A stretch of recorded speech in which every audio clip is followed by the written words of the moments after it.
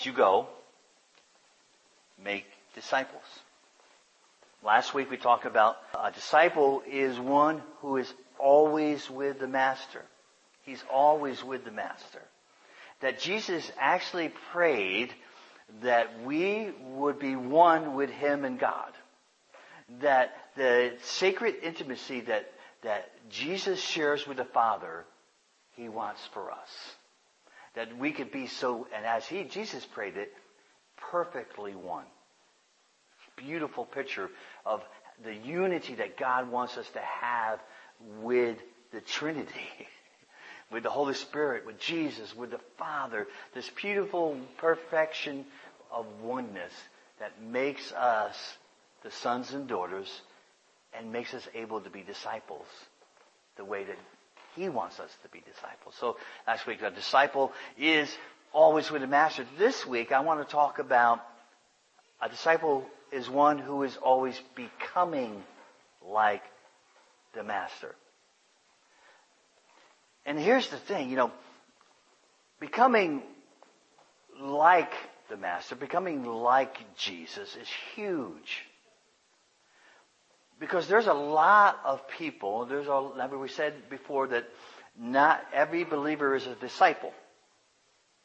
Every disciple is a believer. So there are a lot of people that just love to hang around with Jesus. They just love to hang with Jesus because Jesus is a lot of fun to hang with. I'm going to follow Him, but I'm going to calculate this distance. That tether that Dana talked about. I'm going to keep it just tight enough so I'm connected. But following Him, well, I'm still checking this out. The problem with that is hanging with Jesus or just being with Jesus is not good enough unless you're being changed. Unless you're being changed. See, the disciples followed Jesus for 3 years. 3 awesome, action-packed, wonderful, powerful years. But on the night of their biggest discipleship moment, they bailed on Him. They ran. They left Him. They betrayed Him. They deserted Him. On their biggest moment to show how much discipleship was really impacting their lives, they totally bailed. Just hanging with Jesus is just not good enough. It's not good enough. And Jesus recognized this, and He said, you know what? I want you to go to Jerusalem, and I want you to stay there. Because what the Father has promised you, I'm going to deliver to you. And you're going to be filled with power so that you could be my disciples. The Scripture says you will be clothed in power. Clothed in power. Keep that in your mind because I'm going to come back to that. So what does becoming like Jesus look like? A lot of years ago when I used to have long hair, and I had a full beard, I used to love to mess with people who loved to take the Lord's name in vain. I never would get angry with them. But every time there was someone around me, usually at work, but even out in the public, if someone said Jesus Christ in a derogatory manner, if they said Jesus Christ, I would say, no, I just look like Him. I just look like Him. And the people would stop and go, do a double take, and look at me as if I wasn't normal.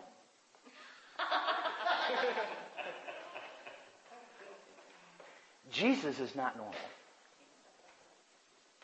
Being a disciple of Jesus Christ is not normal. Not in this world. Following a path of discipleship is just not normal. There's nothing normal about following Jesus with everything that we have. It's not meant to be normal. It's meant to be disruptive. This discipleship plan that we're on is meant to disrupt our lives and everybody else in it. Amen. Yeah. It's just supposed to. It's a good disruption. It's one that uncovers, and one that brings light into dark places. It's one that brings truth when there's untruth. There's one where it brings intimacy when there's distance. But it's meant to disrupt the plans and the purposes of the enemy. That's why we got to know his devices. That's why we got to be aware of what he does. Sticks and everything. We're meant not just to make an impact. We're supposed to make an impact in this world. We're supposed to be felt, noticed, recognized as his disciples. There's nothing normal about that. There's nothing really easy about that either, but, that's okay. A disciple is one who sees the world like Jesus sees the world. Jesus has a much different worldview than all of us, right? His scriptures lay out his worldview. The gospel, basically, is Jesus' worldview. So a disciple looks at his family, his marriage, his neighbors, life, death, good and evil through the lens of the gospel. This is what a disciple does. It looks at the earth the same way that Jesus looks at the earth, the same way that God looks at the earth. God did not send his Son into the world to condemn the world, but that through him the world might be what? Saved. That's Jesus' worldview right there. Plain and simple. Greater love hath no man except that he lay down his life for another. Jesus' worldview. The enemy comes to rob, steal, and destroy, but I have come that you might have life and life more abundantly. Jesus' worldview. In this world you will have many trials and temptations, but fear not, I have what? Overcome the world. And greater is he that is in me than he that is in the world. Jesus' worldview. Right there. This is our way we look through the lens of the gospel, of the power that God has clothed us with in order to be effective disciples and look like the Master in it. With me so far? So the question that I have this morning, this one that I've been tossing around, is this. How would my world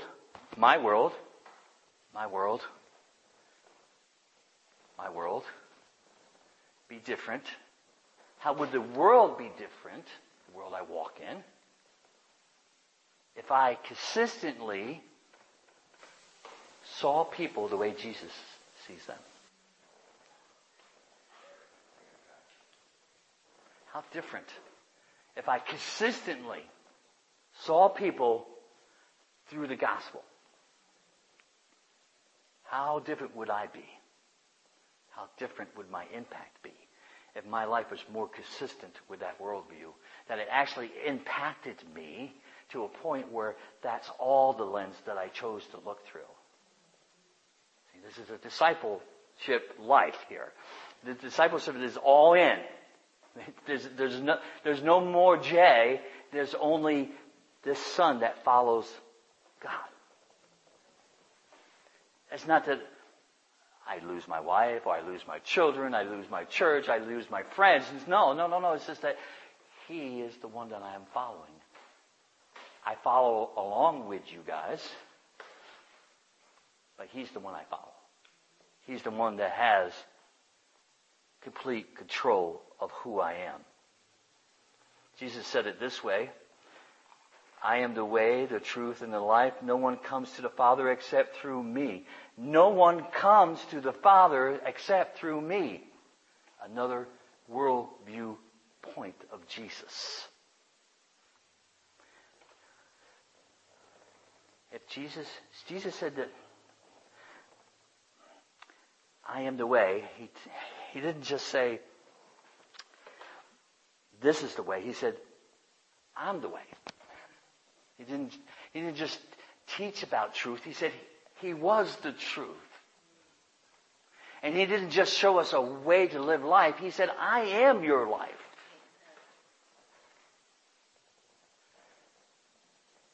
And I am the only avenue to know the Father like I know Him. That I want you to know Him. I'm the only way. So let's stop pretending that there's other ways. And you know what? There's no such thing as coexisting. You know those little bumper stickers? Okay? No. He is the only way. And we should not be ashamed of that fact. We should not live in fear of that. That we might offend someone. We don't want to be mean. We don't want to hit the people with a Bible or with a stick or with anything like that. We have to have compassion. But He is the only way. And that is His worldview. It should be ours. Just saying.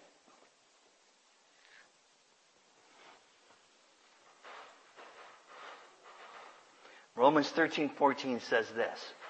I'm going to read you a bunch of scriptures. I want somebody else to read some too. Someone volunteered to read Galatians 3:27.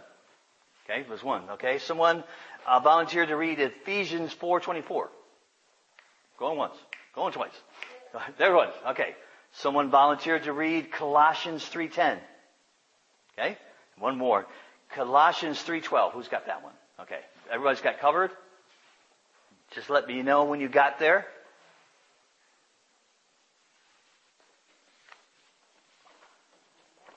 You're there? Everybody there?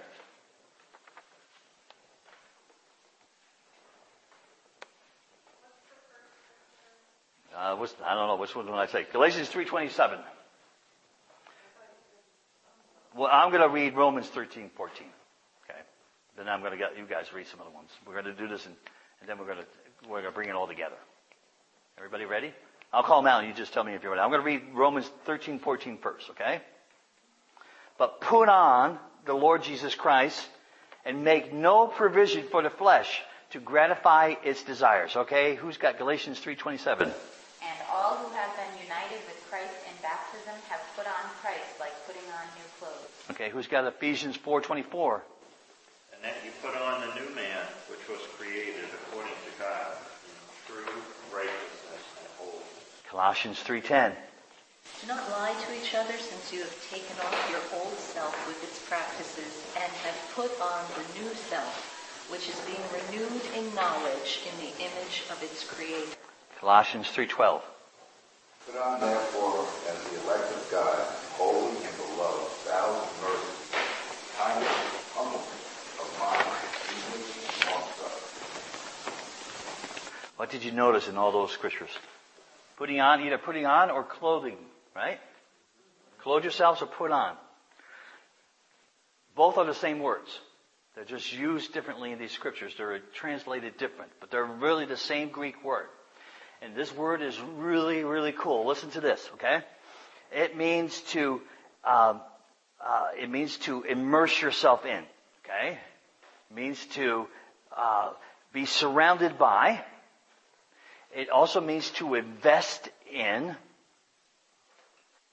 Oh yeah, sink into. You know when you step into mud, and it just kind of like swallows you up? That's the picture there. Okay? So put on, clothe yourself. But here's the really cool one. Are you ready for this? This is really cool. I want you to get excited. I really do. I'm building the tension here. Okay? Because this is really cool. We put on, we clothe ourselves, which means that we assume the identity. We assume the identity of who Jesus is.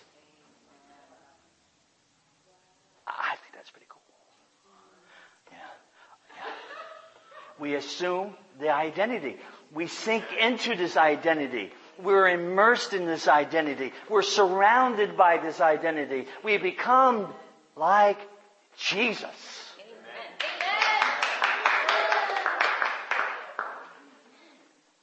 Sticks have no power over us. Put on your new self. Clothe yourself. Put on Jesus Christ.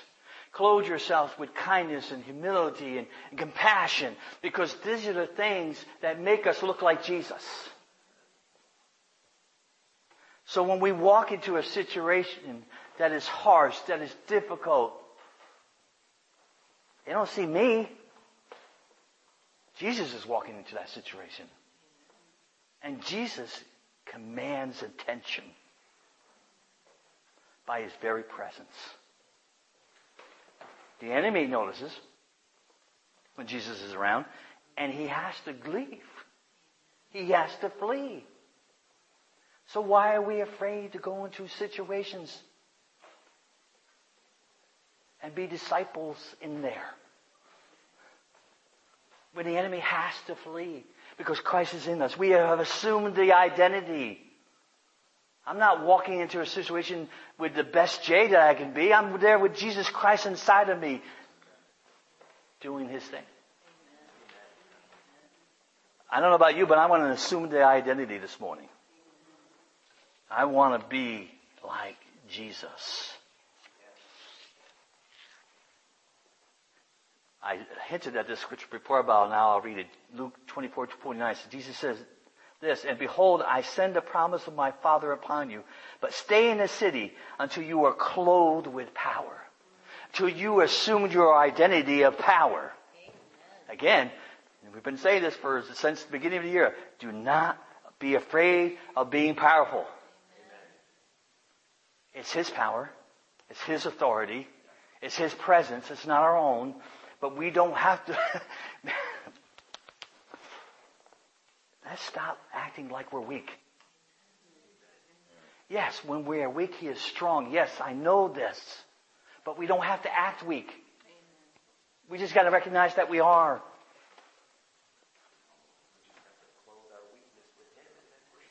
There you go. We assume the identity. That, my identity is not that I'm weak. My identity is that I'm powerful in Jesus Christ. That's my identity. I am acknowledging my humanness, my frailty, that I am weak. But in him, I am strong. I assume the identity that Christ wants me to have. See, discipleship is about discovering who you are in Jesus. That's how you make disciples out there. If you don't know who you are, you can't make disciples. Because you don't know who he is. When we know him, then we know us. And then we know the enemy. We can do what God wants us to do. With a lot more power, with a lot more authority, and with a lot more consistency. When I assume his identity, I find mine. Because I know who I am. I take on my new self, my new man, my new identity, and all the freedom that provides. 2 Peter 1:3, his divine power has granted to us all things, not some things, not a few things, all things that pertain to life and godliness through the knowledge of him who has called us to his own glory and excellence. We have the power to be like Jesus. Right there. His divine power has granted to us all things. All things. So I want to talk about elimination, I want to talk about imitation, and I want to talk about determination in this way. Living and looking and being like Jesus is more than just plain old elimination. Removing things that keep me from following him. See, pruning is great, but it doesn't get to the root. So you may be pruning something that's dead, and you got to get to that root. Just elimination is just not enough to look like Jesus. We're talking about, it's more than just mere imitation. We do not mimic Jesus. Joshua, my oldest son, can imitate a lot of different famous people's voices. Does a great Winnie the Pooh. Seriously. But there isn't a moment that I think that he's actually Winnie the Pooh. He can mimic the voice. And it's really cool. We don't mimic Jesus. We are transformed by Jesus. So that we assume the identity. And we're like Jesus. We don't mimic his... See, remember I said this before, that God once told me, he says, I don't want you to work for me. I have a lot of people working for me. I want you to work with me. See, there are a lot of people out there mimicking Jesus. Doing all the right things. And a lot of it's called ministry. And it's shallow. And it's having a form of religion, but lacking the power thereof. We don't want that. We don't want to just say, if I give up things, if I just eliminate things, if I just surrender some things, then that'll be okay. That'll be good enough for Jesus. No, I want to be transformed by him. I don't just want to act like Jesus. I want to be like Jesus. My actions will follow. I will do the things. I will be obedient to the things he wants me to do. But I got to be like him first. And it's more than just determination. Gritting your teeth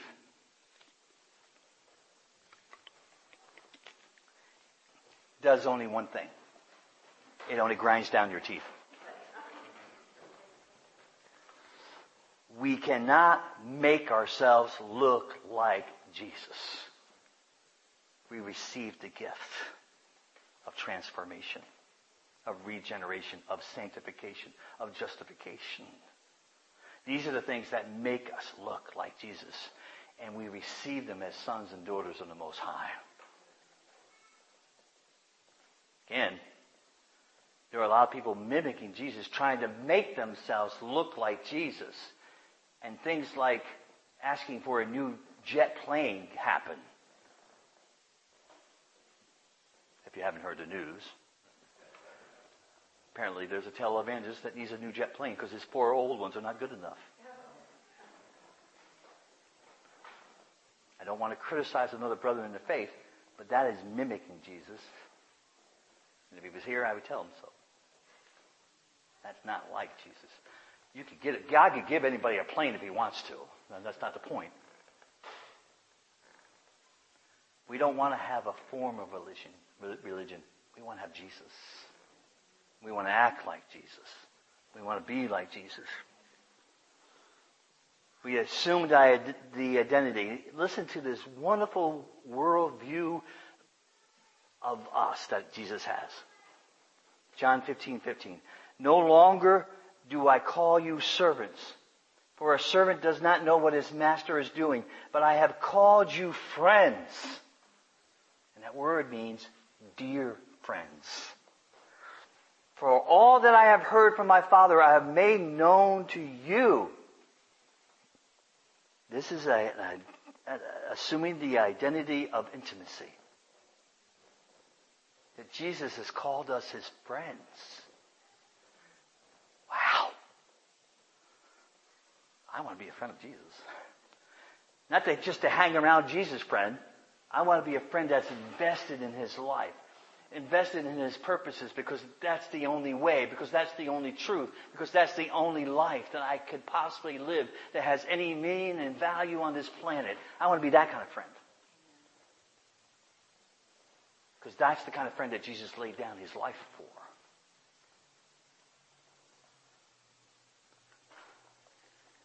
Luke 6:40 says this, a disciple is not above his teacher, but everyone, when he is fully trained, will be like his teacher. A disciple is not above his teacher, but everyone, when he is fully trained, will be like his teacher. Jesus is saying, when you are fully trained, a change is going to overtake you. That phrase, fully trained, means when you are prepared, when you are mended, like we have a broken bone, when a broken bone is mended, when you are mended, when you are fully equipped, it means you've been given everything that you need to be a disciple. And it means this: when you become who you ought to be.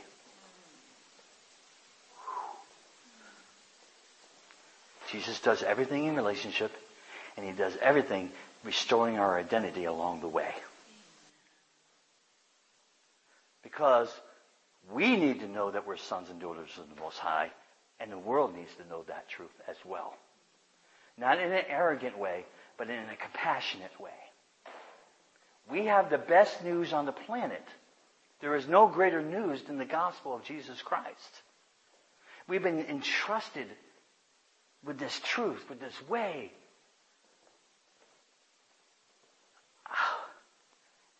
And the beauty is when we are fully trained, we will be like it. It's a process, a lifelong journey. We're being discipled along to the day that we take our last breath. But we're becoming more and more like Jesus along the way, as we assume the identity of who He is in us. I got 32 seconds. Superman. And here's the last line.